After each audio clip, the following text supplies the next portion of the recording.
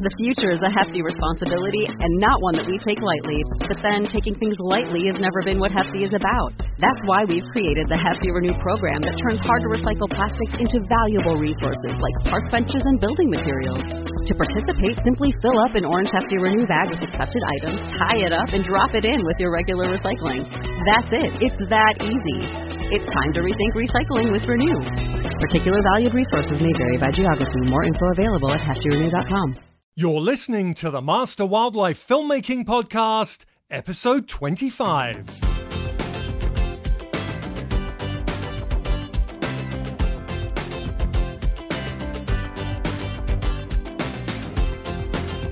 Nate Dappen is a biologist, photographer, and filmmaker based in San Diego, California.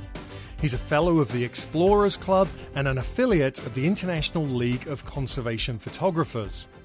Nate studied sexual and ontogenetic color evolution in the Ibiza wall lizard in grad school at the University of Miami, earning his PhD in biology in 2012. Since then, he's been making science, natural history, and adventure documentaries full-time. Nate co-founded Days Edge Productions with Neil Lawson also in 2012. Their client list includes National Geographic, the Smithsonian Channel, the National Science Foundation, Terramata Factual Studios, WWF, PBS, NPR, and REI, to name just a very few. And their list of film festival official selections and awards is, well, just way too vast to even begin to read out. Nate, thanks so much for taking the time out to be on the Master Wildlife Filmmaking Podcast. Really appreciate it. How are you doing this morning? Doing great. So excited to be on. Thank you. Awesome. Well, as you know, the podcast is all about letting listeners know about how you kind of broke into the industry, you know, get some advice from you, some of the trials and tribulations you've been through as a wildlife filmmaker. But let's start right at the beginning. What was it that led you along your wildlife filmmaking career? Well, I think for many of us in the filmmaking industry, it was not a direct path. As an undergrad, I studied biology and art. So I was a pre-med student and then also got a degree in biology and also in art where I focused on photography. And then when I decided to go back to graduate school I did a PhD in biology. And that's sort of what I thought I wanted to do. But on the side, I was making extra money shooting a variety of different things, weddings, magazine articles, all sorts of different kinds of stuff. And while I was in graduate school, I met another biologist, a guy named Neil Lawson, who's now my business partner. And we just had a bunch in common. We were on a field course in Costa Rica. So we spent, I think it was like 6 weeks together talking biology, talking about photography. And we just started doing projects for fun. And that was right around the time that 5D Mark IV came out, 5D Mark II came out, which was the first digital SLR that started shooting high quality video. And all of a sudden a tool that I really knew how to use well, shot awesome video. And so we made a little absolutely terrible film, just for fun. And at the time, Neil had this National Geographic grant. And so it went up on the National Geographic website. And at the time, you have to remember that like there were no films on the web, no science films on the web. This was like one of the early ones. And so it got a lot of attention, even though it was awful. And I won't tell you the names of these early films. So they're still online. We can't somewhere. Go back and look for them. Yeah, they're permanently up somewhere. So we made another one, and then we made another one, and we submitted to a few film festivals. And again, shorts were still not really a thing back then. So we were winning film festivals despite these films not being super high quality. And as we started finishing up our PhDs, we sort of asked each other like, hey, like this is fun. We're not terrible at it. Let's do it. And so we decided not to pursue traditional postdocs, and we went sort of just full speed into media creation. In the beginning, we did a lot of projects that were both photography and video, and we did a lot of just only photography projects, and we still do those occasionally, but I would say now 98% of our projects and our income are from film production, and it's been that way now for about 8 years. And you've really, your company has really started to grow, because I know you have employees now. It's not just you and Neil. You have, is there 4 of you, 4 or 5 of you? Yeah, there's four, and it's been that way for a while. Yeah, so we like 4 years ago had started hiring other people, and we've gone sort of fluctuated between deciding to get big or to get small. And we're a small production company, but yeah, I mean we're a busy production company now, and it's looking like we're going to be hiring, more people in the year to come. So yeah, I mean it's funny to look back on those early years, and I think it's tough when you're beginning in this career because there's no roadmap. There's more roadmaps now than there were back then, but I still think that it's a difficult path to go into, and there's very few people at least telling their kids, hey, when you grow up, you could make films about science and nature. So it was a challenge and also very fun to sort of discover that path for ourselves. Now, your production company has been around for about 10 years. Yeah, we started in 2011. Okay. So 9 years it's been started. And I would say, we both finished our PhDs in 2012. And that was sort of when, not like, I mean, as a graduate student, you make like $18,000 a year, on like teaching stipends and stuff. So, I would say all of our income has come from media production since then. And the first 2 years were pretty scary. And then eventually we got enough clients that, it started to become a pretty normal way of life. Now, I mean, that's fantastic because there's so many people in this industry who find I mean, all of us, it's one of those industries where, as you said, there's not a roadmap and no one gives you this blueprint and says, well, you just do this in this way. And within 6 months, you'll be earning money and you're off to the races, right? As you say, you had 2 years of really hard work. And I'm sure throughout those 2 years, there were times where you probably said to each other, what are we doing? Let's go and get real jobs, right? But just explain a little bit about who your clients are, where you're finding your clients, and how you see that in terms of a business model for the future. Yeah. That's changed a lot since we started. And I think part of that was because when we first started our company, we were also in front of the camera quite a bit. We were in films. And I think people in the industry didn't know what to make of us. They thought, well, they were like, well, are they going to be hosts? Are they making films? Are they photographers? They didn't know what they were. And we cast a pretty wide net in the beginning, mostly because we also didn't know where we wanted to go. We didn't know what it meant to be a producer. We didn't know what it meant to be a filmmaker of sort of any kind. And so we did everything. And everything, everything and anything. We were in front of the camera. We were behind the camera. We wrote a lot of grants. And so throughout those first early years, and I also want to say, like, we worked really hard those 2 years, and that hasn't changed. I don't think I work any less now than I did back then. I think I have a clear idea, and the projects are bigger, and there's a little bit more financial security, but we're grinding all the time, and we like it. It's a fun grind. And I don't think it's for everybody. But if you like that grind and you like the excitement of creating new projects, it's a wonderful job.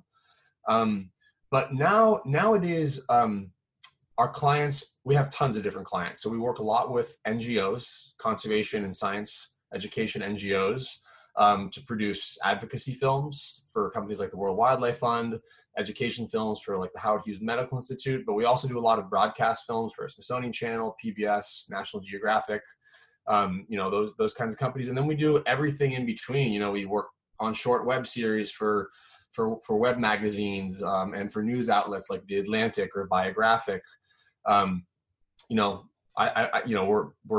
We do branded films for companies like NRS and REI. So we do a lot of different things. And like I said in the beginning, our strategy was really to cast a wide net.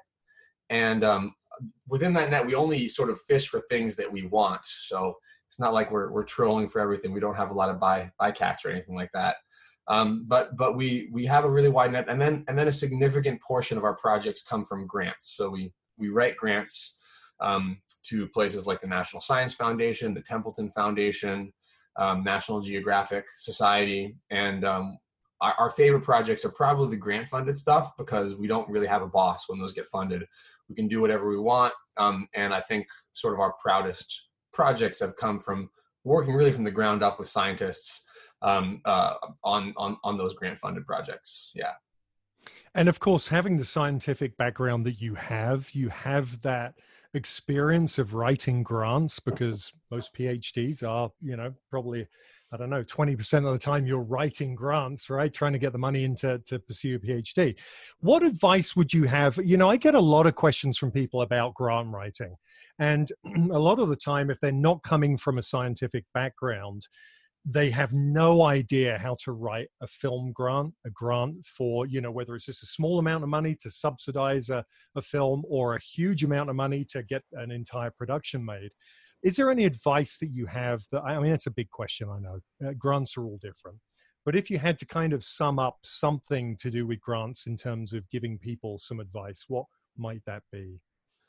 Yeah, I mean, the grant world is huge. There's lots of different kinds of grants. And I think I got a lot of grant training as a graduate student. I still think that those are a little bit different from some of the film grants that we write. And I feel like I've gotten so much better at it in the last 8 years working on film projects because I just know more. Every time I work on a new grant, I gain knowledge. And so I would say I'm much more equipped now than I was 8 years ago to write a lot of grants. My biggest recommendation for people is that you shouldn't think that you've got to do these things alone. If you're writing a grant, try to find somebody, try to find resources, people who have submitted to that specific solicitation or the organization. Try to find people who've had experience with this. Ask if they're willing to share their grants, because a lot of the times, you start writing and things might sound good to you, but for people who are reviewing these things, they have a certain expectation because they're used to seasoned writers submitting these things. And so for me, whenever I get the opportunity to submit a new grant, and it's one that I haven't, it's a solicitation or, an organization that I haven't submitted to before, I try and find somebody who's willing to share a previous grant to just get an idea about tone, to get an idea about content and style. And then I try to adopt those things into how I'm going to write those grants. So that's definitely one of the recommendations I would give.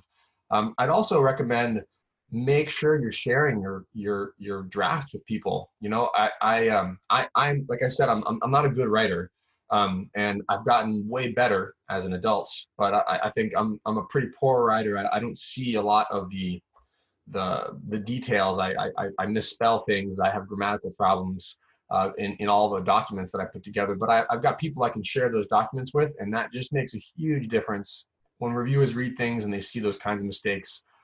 It does affect your chances. And so those are the biggest things.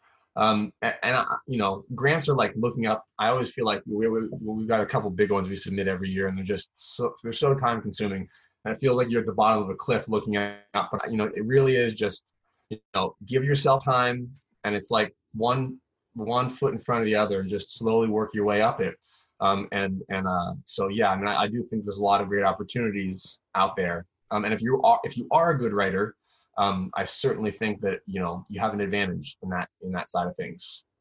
Yeah, I think that's great. Excuse me. Great advice, because as you say, I think it may seem when you first are doing a grant that to reach out to people who have already had those grants that seems almost counterintuitive. It doesn't seem like something that would be worth doing. But that's great advice coming from someone like yourself who has done so many. And also, as you say, the editor, getting someone to just edit, because the thing is, we're all so close to our projects. And when you're that close, you just sometimes just can't see the wood for the trees. So it can be hard to. I think that's true. And I'll just add one more thing. I mean, my experience has been, I feel like one of the things that most drew me to this career and I take the most pleasure out of is just that this is a community of people who I think are very, very open and generous. I feel like every time I've asked for help, with very few exceptions, people have given it to me. So I think people should take that to heart, that if you're asking for help, you'll find somebody with experience who can share that with you. That's a perfect segue. Because one of the things when I think of you, I think of someone who has really embraced this industry incredibly well, right? And I say this I met you just a few years ago at a film festival. And I remember you coming up to me and saying hi and introducing yourself, and we got on, we chatted, and it was fantastic. And it was just, there's people you meet who are exceptionally friendly and open, and you are one of those people. And I see it with, I see that though with your interactions that you have with people in the industry and the way that you are in the industry. One, you guys as a whole, as Days Edge, have been extremely prolific in terms of your films, and they're really good films. It's not that you're just churning stuff out because of speed, but you're making a lot of stuff and really good stuff. But also you are out there in the industry helping other people incredibly with like the Media Labs. One of the things I know that you do is you are part of the Media Labs. Now, I don't know a whole lot about this other than did you set these Media Labs up, or were they already going and you came into them? Tell us a little bit about what you do with the Media Labs. I know at International Wildlife Film Festival at Jackson Hole, possibly other places as well. Can you tell us a little bit about that? Yeah, sure. First, thanks so much. I appreciate all those kind of things you said. That's really, really, really generous of you. The Media Lab. So when Neil and I first started making films, we were one of the few. We were a couple of the few. Things have changed a lot now. Now I think in the science world, the idea of doing outreach is really important. Like it's not looked down upon. Back in like Carl Sagan days, scientists didn't respect him because he was the host of a television show. I think that those days are over now. I think now it's important for a lot of scientists to do outreach, and I think that it is appreciated and becoming more appreciated within departments and across the entire field. But at that time, when we first started, it was still definitely in a period of transition, and Neil and I were two of sort of the only people that we knew who were doing outreach and were interested in it. But it was also, at the same time, you've got your NSF grants, and they've got these broader impact sections where you're supposed to do meaningful outreach, and the broader impacts of your grant have to be weighed as much as the intellectual merit of them. And so we thought, well, what would be cool is if we started teaching scientists how to do better outreach. So we first started doing these workshops back in 2000, I think it was like 2000, end of 2012. We didn't really even know much about the industry, but we knew a little bit about storytelling, and we certainly knew how to use cameras at the time. And so we started running these workshops for graduate students and other scientists, mostly biologists. And then a few years later, we'd done this a number of times. And a few years later, the program where we met in Costa Rica, it's a sort of this crash course for ecologists in Costa Rica. They hired us to come down and start. It's called OTS, the Organization for Tropical Studies. They hired us to come down and develop a science communication workshop for OTS. And so we did that. And then that was still, again, graduate students, but it was definitely a lot more in depth, and we developed some more curriculum. And we did this 3 or 4 times a year for various organizations, for various departments. We flew to Duke, we taught at the University of Miami and Rutgers. And then I was at the International Wildlife Film Festival, and I was talking with Rob Whitehair back when he was still in Missoula. And he said, hey, like, I know you guys have been teaching these things. Would you guys be interested in trying to like develop something with us to create a workshop? And so Neil and I worked with the International Wildlife Film Festival to create sort of the workshop that we would have wanted when we were first starting, to teach all the things that you need to know to sort of succeed in this industry. Because it had taken us a long time to learn stuff. And not that we haven't learned a ton since then, but we worked with the International Wildlife Film Festival to do that. And we were like, okay, let's try and make the best workshop in the world for this thing. Probably wasn't, but it was really good. And we got, like 300 applicants from across the United States. We, were able to get funding for the Howard Hughes Medical Institute funded it. They paid for everyone to come in, and with IWFF, we ran this awesome workshop. At least I thought it was awesome. And we did that for a couple of years there. And we've since taken that workshop and brought it to Jackson Wild, which, as you know, is sort of the film festival in the United States for wildlife filmmaking. And so for the last 2 years, we've taught it at at Jackson Wild. And again, we're really just trying to create this program that brings in, the most talented young people, so that they not only learn important things. It's like a hands-on workshop, not only so that they learn what they need to know to succeed in the industry, but also so that they build really meaningful relationships, both with their peers and with industry professionals. So we try to bring in executives, we try to bring in experienced filmmakers who already have their foot in the door, or who are the decision makers, so that they'll recognize their faces when they come. Because one of the things that we found was when we first started coming to these festivals and pitching our ideas is that people weren't listening to us. And it's not because, they didn't respect us as people, it's because they didn't respect us as professionals yet, because you have to put your time in. And the earlier you can get that face time, the earlier you can develop those relationships, the earlier your ideas, I think, will be taken seriously. And so, that's definitely one of the big parts with these workshops. We try to just help people understand that, like, you're not going to come in and make a planet Earth.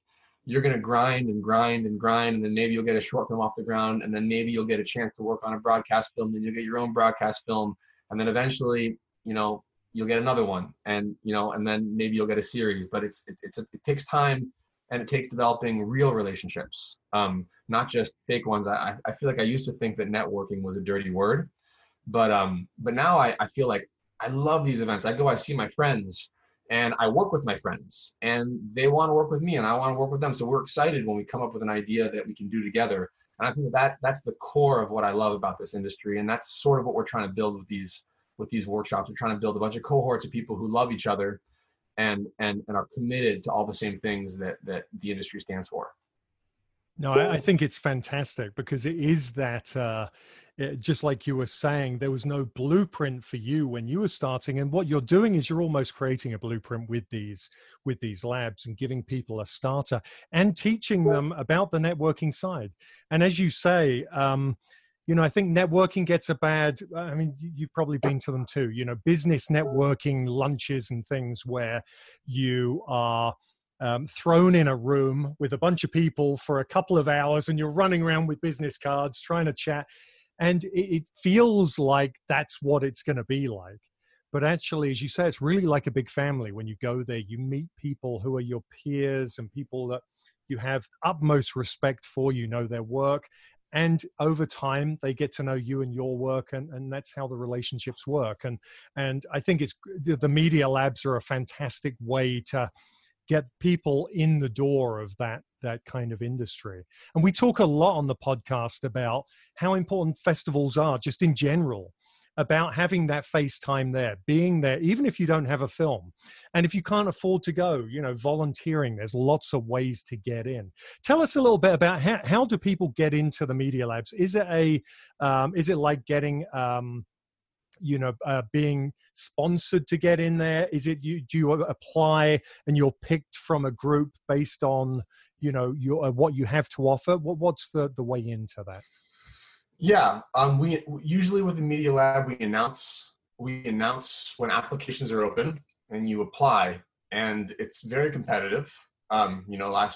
This year with COVID we had a few less, but it was still I think it was like 230 applicants for 12 spots. But you apply, and then there's a selection committee. I've been a part of it a few years, and this last year and the year before I wasn't a part of it. So it's but yeah, you basically apply and you get in. But I just want to reiterate what you said about the festivals. Like I cannot emphasize enough how important those festivals are. Like our workshop now is at Jackson Wild, and Jackson Wild has invested so much into improving the Media Lab as well, and giving additional opportunities to people in the Media Lab, and also creating other programs that aren't part of the Media Lab but are separate and alternative ways for people who maybe don't have the resources to go to the festival, pay to go to the festival to get in. So Jackson Wild is just an incredible organization. And yeah, so we'll probably open up applications again in like April, maybe March or April. And fingers crossed that COVID can get under control, because I really miss these in person. The online version of the Media Lab was great and went much better than I had expected, but it's no replacement for sort of face-to-face interaction. Yeah, absolutely. Yeah, it's been a tough year in so many ways, and obviously the festivals have done a great job of pulling all this together in a virtual way. I had a film in the festivals this year, and You know, we made one festival, Wild and Scenic, at the beginning of the year. And it was fantastic to actually be with a crowd of people and watch the film. And then everything else was a washout from that point on. So there we go. But the fact that everyone was able to pull it together and actually do virtual festivals and still keep them going rather than just pulling the pin and saying, you know what, we can't do anything.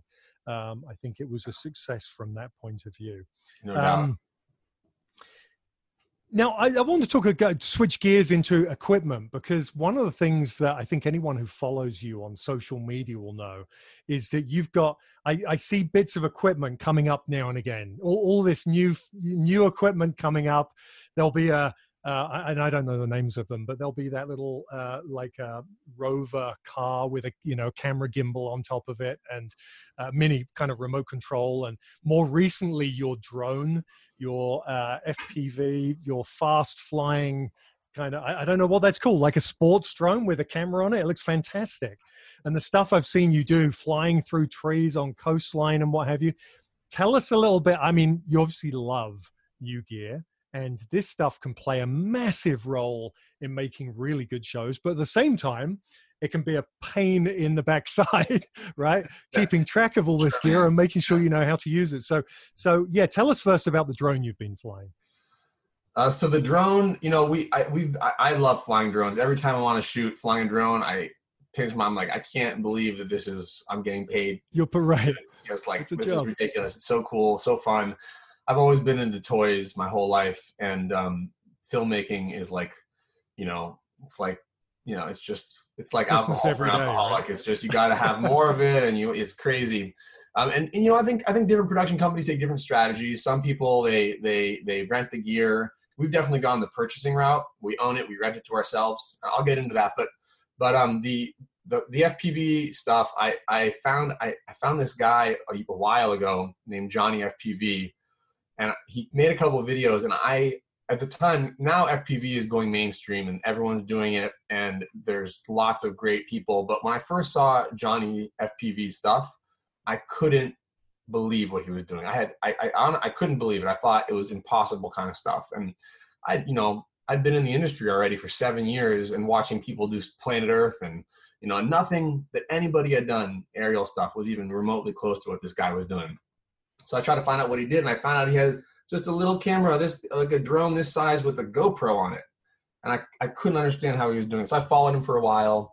And then we're developing this television series right now, and we thought how cool it would be to build sort of this FPV style into the sort of the DNA of the show. And so someone's got to fly it. Why not you? Well, I reached out to Johnny and a few other pilots, and it turned out that it was very, very expensive because it's just such a hard skill to learn. It's not like flying other drones. Right. It's extremely technical. You're flying at crazy speeds. There's no GPS system or balancing. When you take your hands off of the controllers, everything falls apart. Everything crashes, and you have to practice on a simulator for a few months before you can actually take your drone out. And then the first time you take your drone out, the first 5 or 6 times you crash it and break completely. So you have to learn how to do soldering to fix things. And so it's been, for me, it was just really fun learning a new thing. And I really invested pretty heavily in it. Every day I'd practice in the simulator for 30 minutes, and that for 2 months or so. And then finally when I got the drone out, I would take the drone out for 30 minutes every day and fly it. And I was lucky that happened during COVID, because I could go to all the parks and there are no people. It's not the kind of drone you can fly around people. I mean, it's crazy. It's very difficult to fly. Is it a sports drone that's actually made for racing? It's a racing drone. Yeah. Right. It's a racing drone that you put a GoPro on, and then you use a program called RealSteady to smooth out the footage, because it's got all these micro vibrations. And nowadays people are pushing the limits. They're putting Reds and Aries on like bigger versions of these. I mean, there's a couple of guys who are just Beverly Hills Aerials is doing some insane stuff. Johnny FPV is still just totally pushing the envelope with what he's doing. So I think this stuff is going to be like the next 10 years, people are going to see it everywhere. But we are also going to be doing it. Probably just not at their level. I don't think I'll ever be able to learn. I was going to say, you're ready to put your Red on the drone. I got a few more years before I'm going to try that. Right. Yeah. I mean, it's astonishing we're in this place. You said, it's incredible. You were watching, as someone in the industry who knows film, you were watching and then you couldn't believe that it was a GoPro, and that just shows where we're at. Something that comes up a lot is gear questions and, what gear should I get? I want to make it look like Planet Earth. But what's astonishing is just small cameras with the right conditions can look so incredibly good. Yeah, I totally agree with that. And I think like, if you're like me and Neil, for us, we get really excited about, the bit rate, the dynamic range, the massive sensor. We like it when our files are so big that, it's like jamming up your computer. It's exciting to be able to push the stuff, but I don't think you need any of that stuff. I feel like you can get a cheaper camera.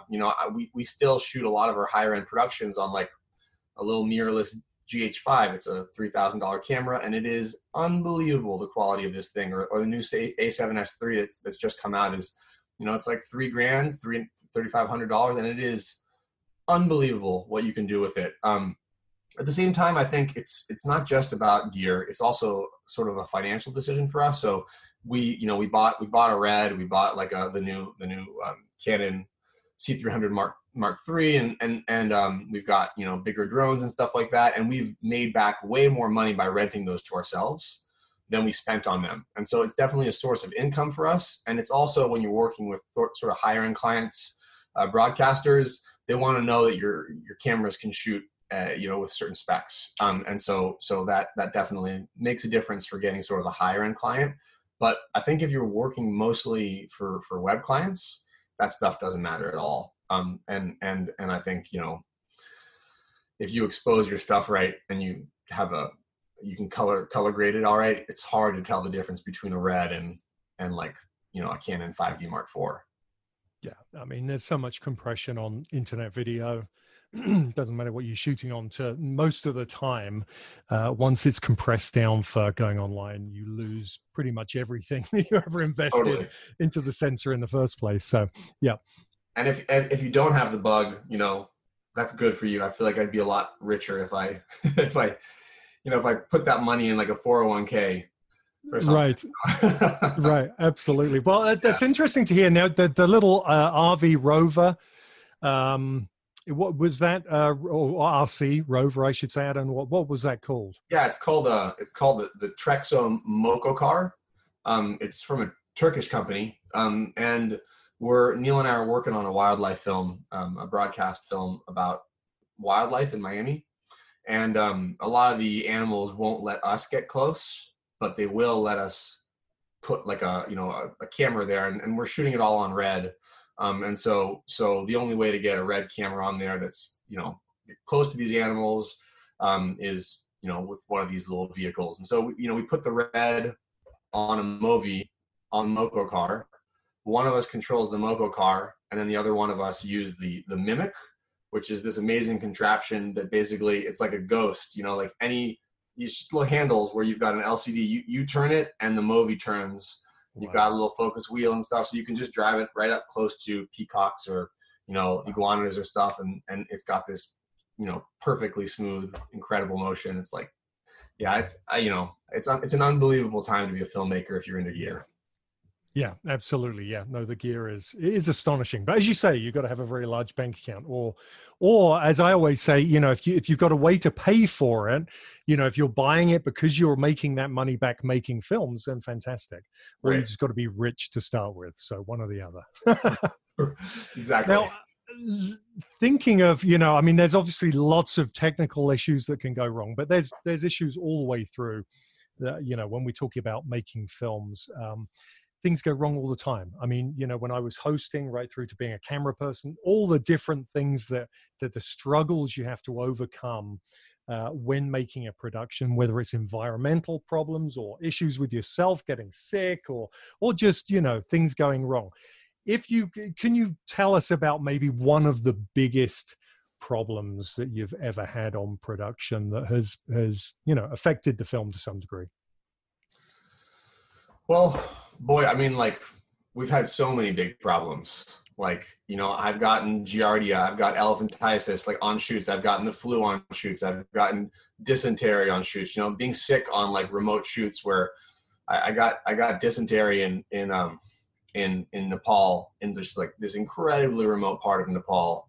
And, we just had to travel for like just brutal hours on horrible roads with no toilet. Anybody who's had dysentery knows that it's a real bummer. It's just an awful, awful experience when you're not just in a nice hotel room. So that really derailed my experience, but technical stuff goes wrong. Like, we were just on a shoot in New Mexico, our drone broke. I've almost been thrown in jail a couple of times for flying drones where, you're not supposed to in foreign countries. We've had equipment stolen. We've had our car broken into. Only in the United States, never anywhere international have we ever had anything stolen, but we've had multiple things stolen in the United States. So that's definitely a thing. I'm just trying to think of. The thing about that is if you're on location and you have gear stolen out of your car, what happened there? Were you on location actually and during a production? Yeah. So the big one happened in San Francisco. Somebody broke into the back of the car and pulled out the only backpack that would, filled with big Pelican cases and stuff. So they couldn't get the Pellies out, but they pulled one backpack out that had about 15 grand worth of stuff in it. Luckily we had another camera in another bag, so we were able to finish the shoot, but we lost a bunch of lenses and it was, a big loss. And that's a perfect example of why you have to have insurance in this industry. We lost our deductible, which was about $2,000, but we at least got back the rest of the gear. So yeah, that's a big bummer. I think unlike a lot of kinds of filmmaking, documentary and wildlife in particular, you just never know what's going to happen. You can't plan for things to happen. You do your best to plan, and then everything else is improvised. And so many times you improvise and you do your best and it's, not what you wanted or not what you expected. And other times you get incredible stuff or things that you didn't expect that were amazing. So you kind of just have to embrace the uncertainty of it all. If you're a worrier, it's not a good job for you. Yeah, I don't know. Well said, for sure. We have stuff going on all the time. It's just, it happens. Yeah, for sure. Well, and what I always come back to is that when you're making shows for TV, for whatever, wherever they're going, we always see as the viewer this finished, polished production. We don't see the giardia. We don't see the dysentery. We don't see all of that stuff. That's a program. That's a reality show right there, which is why, the end of Planet Earth, that 10 minutes of, elephants trampling cameras and things like that. It's so interesting to watch because the behind the scenes is the reality of it, of making shows. But it really, I don't think I've ever been on a shoot where something didn't go wrong that affected it one way or another. Yeah, that's right. I think you just have to, and for sure, one of the things that we've gotten used to is we just have contingencies for everything. We always bring multiple cameras in multiple bags, multiple hard drives in multiple bags. We give ourselves extra days when we can afford it, and you still get crazy things. We had this one experience. So our very first broadcast film, we did this show. It was a show about speciation for the Smithsonian Channel, and we were going to all these super remote islands in the Solomon Islands, like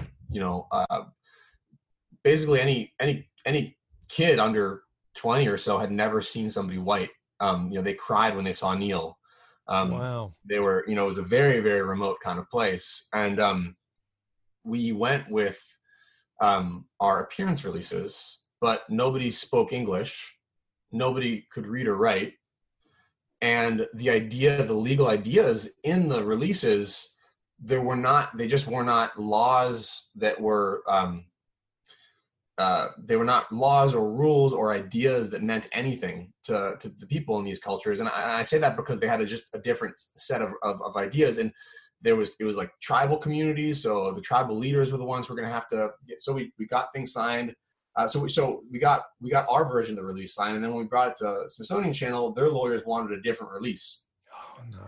So they wanted us to get this release. So we had to send a person back to these islands and get video releases. I mean, like, this is like remote stuff. Like, you fly for 2 days to get to, to get to Honiara, and then you take a boat for 3 days to get to another island and another boat. They had to go back to all the communities that we filmed in and get the tribal leader to give video verbal to like basically repeat what these lawyers wanted them to say. It was just, those are other crazy things, just huge amounts of resources for things you can't plan on. So, fun stuff to deal with, but also, crazy stuff. But how frustrating when you're at that point as well of like your show almost being there. Yeah. And then you got to do that just to get it on TV. Yeah. Incredible. Sure. Gosh, well, hey, another thing is personal side of things, right? You do a lot of traveling, and I know you've got a beautiful young daughter who is how old now? She's 2.5. 2.5. Yeah. You've got a beautiful wife, family at home, and here you are making films. It's one of the hard things. I've got 2 young kids. And, one of the hardest things for me is leaving my family and going off and traveling and doing these things. For people on watching the video, that's what these little hearts are on the back here. These are hearts that are folded up and put inside my clothes, when I travel. That's so cute. And when I get there, I open up my clothes and things start dropping out, which is fantastic. And that's amazing. But what's it like? Things change all the time, right? They changed in my life when I had a family. You have a young family. How does it affect just the way you work? Because it's just, it's a lot of stresses, both personally and on work, and you're working all the time. How do you make it all fit together? It's a personal question. You might not want to answer it, so yeah. You don't. But no, I think it's like it's definitely probably I think at least one of the top challenges that anybody in our industry who wants to have this career and sort of try to do it at a high level and also wants to live a meaningful family life. My wife is actually pregnant again with twins. Congratulations. Congratulations. Wow. Twin girls coming in early 2021. So we'll have three daughters in the house soon, which will shake things up, I'm sure, in ways that I'm not expecting or prepared for, but it'll be right. Great. Yeah. But I think if you don't have a partner who's supportive from the beginning, I don't think that it'll work. You're gonna have to choose one of them. But I think if you've got a partner who's supportive, it's like you said, it's just things change, and you have to be willing to change as your life changes. It certainly has in my life since my daughter has been born. I think. It's not just that I'm away from my wife now. Now it's like when I leave, all the things that I do, she has to do. And that's just a huge burden to put on somebody. And so I think it's just about, at least for us, it's constant communication. We fight about stuff like that and we try to work it out. And I think like, I want to do this for the long run. I feel really passionate about this job and I want to be able to do it for a long time. And I want my family even more, so like I'm not interested in giving up either of them, and that means there's going to have to be compromises. So, now we're hiring more people and stuff because both Neil and I have kids, and I think we just kind of have to take slightly different roles. Back in the day, Neil and I were on every shoot together. It was kind of like buddy trips everywhere. It was not vacation. It was always work, but it was like, now we're rarely on shoots together because we hire another cameraman so that we're, not both traveling 4 months a year or 5 months a year. We can sort of divvy it up and get it closer to 3. So I think the challenge is like just being super cognizant. I think you have to stand your ground for what's important to you, but it's also about respecting the people in your life. And I don't pretend to be an expert in that. I've made my mistakes and I'll continue to make them, but I really do try to listen. And like also, I think setting yourself up so that like leaving isn't such a burden is a really big thing. So like, we could save a lot of money if we didn't pay for extra childcare. We can make more money as a family, maybe live in a bigger house. But I think for us, it's like, well, we want to be able to do the things that we want to do. So, we pay a little extra for extra childcare. When I go on a trip, we pay even more to do that. And it's just, I'm sure once I have twins and I have 3 girls in the house, like I'll have to have, 50 more conversations with my family to like get into a place where it's good. And then things will change. Maybe I'll start traveling again. It's all going to change. And I think I am excited about how things are going to change. And I feel like, it's hard to be like, I feel like I have met people who just feel like they don't want anything to get in the way of their careers and stuff. And I don't think that's a reality if you legitimately want both. No, I think that's very well said. And it's a personal question, and I appreciate you giving us your feelings on it. And I like to ask that because, these are the unseen things. I mean, I've seen relationships end with these kind of careers. I've seen, everything from people giving up their careers to be with their family. And it's so hard, and it's a subjective thing. And it comes down, as you say, I think mostly to communication and how you do it. One of the things I'm doing with my family is trying to set up so we travel together. So a lot of the projects we do, we travel. We actually just bought a bus. We're building our own RV from a shuttle bus to travel around and pull a trailer full of camera gear. And that's our way of dealing with it, because it is something that, we get into this industry because we love this industry. We love making wildlife films. We love wildlife. We love telling stories. And then, we love our families. And when those two things collide, because suddenly each is taking so much time, there has to be some kind of compromise. And I think it's always nice to touch upon it, because I think, everyone in this industry is going to go through it. Certainly if they have kids, even if they don't have kids, just relationships in general can be taxed over this kind of work. So very much appreciate that. And exciting times. Hey, exciting times. For sure. And I want to add also, one of the things we always tell the fellows who are in these workshops that we teach, I think, for a lot of people who are just breaking into the industry, a lot of them have like other jobs, and they're just trying to get enough work to get it done. And I just feel like, I hate to say this because it sounds really condescending, but like, you're never going to have more time than you have right now. No matter like what stage of life you're in, like, it's just like, now is the time to kill yourself and get it done and use all your free time to develop. Obviously not if you don't want to, but if like you really want it, you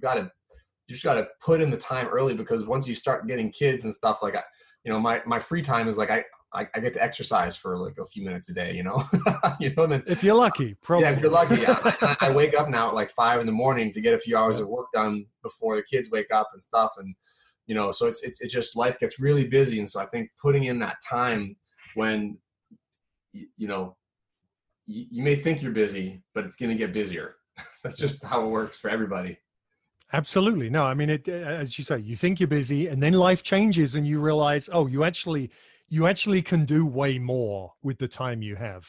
I do the same thing. 5 o'clock up, I get an hour, maybe 2 if I'm lucky, in to do what I need to do before any other interruptions. And then that's it. So no, it's well said. The time is now wherever you are, because it always seems so hard just to make the decision to go for it. And awesome. Nate, let's talk about advice for people. I mean, that is fantastic advice. I love that. Aside from the personal side of stuff, just filmmaking in general, if you were talking to your Media Lab people, your students, or people who are listening to this, who are really thinking about, wanting to, they want to take the plunge, but they're in that exact situation of, they've got a full-time job, but they love making films with whatever camera gear they have. What other advice have you got in terms of, just making this kind of dream a reality? I've got a lot of things that I would have told my younger self. I think most people who I see moving in this industry, they're talented already, and they've got good instincts. I feel like the thing that pushes most people that I've met into wanting to do this is they see that they can create something, and it excites them. They get positive feedback from people around them, and they're like, hey, maybe I could do this. And they take that step, and that's exactly where you want to be. I think my mistake early on, not a mistake, it was just something I had to learn in my process, was like, this industry, it's very important to be talented, but the craft of it it's endless. You need to learn so much in order to become a really seasoned filmmaker. And I don't pretend to be there yet. I a couple of years ago, maybe like three or 4 years ago, one of the people who I consider a mentor suggested I read Robert McKee's book Story. Have you read Story before? I haven't, no. So Story. I will now. Yeah, you've got to read it. So it's a book he wrote. It's mostly for screenwriters for like narrative films, but it's basically it's what makes stories work. And he's gone through and he's analyzed all these different characteristics of elements of storytelling, some of which don't apply to documentary, but most of them do. And I remember reading this book and like I couldn't believe I didn't understand a thing about story. I had my instincts because I told a lot of stories. I'm always, joking around with friends and telling stories like that. But like that has nothing to do with creating a documentary. It has nothing to do with good writing. And I feel like I've become so much better as a storyteller having studied story. And I don't mean like studying, like listening and watching lots of films. I mean like actually studying it from an academic point of view. I analyze things differently. I write things differently. So I'd highly recommend reading story. He offers these seminars, like all the famous screenwriters have done his seminar. They're like, it's like, I don't know, something stupid, like $10,000 to attend this seminar. So don't pay for it, but read the book. And like, man, just so much amazing stuff about how you develop deep character. How you set up conflict, how you resolve conflict, how you jump between scenes. It's just all this stuff that it's really craft. You can learn it. And I think investing in learning the craft rather than just doing it because you love it is going to really make you a better storyteller. And I feel like ever since I read that book, I've sort of gone into this industry with totally like eyes open, realizing like I don't know anything compared to all these people, and I have so much to learn. And it really made me excited. I was like, I feel like I can grow. I can grow, in a huge way over the next however many years and continue to do so because there's so many talented people out there to learn from. So yeah, craft I think is an important thing he's got a great quote in that book. It's like, I'm going to botch this. I always botch quotes, but it's like, for talent without craft is like fuel without an engine. It burns wildly, but accomplishes nothing. And I really took that to heart because I think that is the truth. When you're early on, you make a few films, like a little short film or something that's beautiful and great. And then you try to work on like a bigger film project and you realize you're kind of lost and it doesn't turn out quite with the same sort of, I don't know, essence that you want it to. And I think that's because you have the talent, but you don't have the craft yet. So really, I think investing in that is a good thing. That's a great piece of advice because it comes up all the time that, a lot of people starting out, they tend to worry about gear. They tend to worry about quality, image, framing, getting this beautiful thing going. But it's been said many a time that, you can watch something that's been beautifully filmed, but if there's no story, it actually is unwatchable. And yet you go back and watch all of the great stories that have been told with archive footage that's maybe in black and white and grainy and terrible quality. And it's so watchable because it's telling a good story. So, yeah, fantastic piece of advice. Can you just give us the name of that book again one more time and the title, and I'll make sure I put it in the resource section of the website. Yeah, it's called Story by Robert McKee. Story by Robert McKee. Great. I'll put a link to that.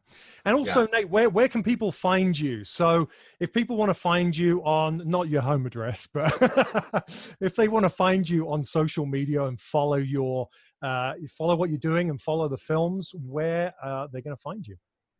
So the place to find us is, I think it's Instagram at Days Edge or Days Edge Productions on Facebook. I'll admit we are a very lazy social media company. We're not very coordinated about it. And sometimes I wish we were better at it. And then other times I'm like, I can't really invest, but we have stuff from projects that comes up here and there. And we try to post something every week or something. Well, hey, I'm glad. I'm really glad to hear you say that because I'm terrible at it. It's hard. And I'm trying so hard to find a way to fit it in to everything because it seems this day and age, like, it's one of these things that can grow everything. But at the same time, look at the time it takes to fit that in. That becomes almost a full-time job on its own. Well, we had somebody come give a talk at our last workshop all about building your brand. And she was talking about like how many hours a day her and some of her clients and her partners spend on social media. It's like 6 hours a day to really build a brand. I just like, I think that like there are some people whose business needs that. That's just not our strategy. Like I think we've taken a different route for developing clients. So I would highly recommend, if you don't like social media, try to build your business without it. But obviously it's fundamental. It can totally transform you as an individual. You totally transform your career. For some people, it's like it's their entire career, and so impressed with them. I don't have those skills. Yeah, I guess, as you say, it depends on where you're going and how you're bringing work in. If it becomes fundamental to bringing the work in and filling the coffers, then that's something you've got to, 6 hours is part of your work day, and you've got to do that. But as you say, I mean, I certainly don't have 6 hours in my work day to be, posting on. My thumbs are too big as well, so I can't hit the buttons. Just tell us very quickly before you go. Tell us about what the last film you finished, and also what you're working on now, as much as you can tell us.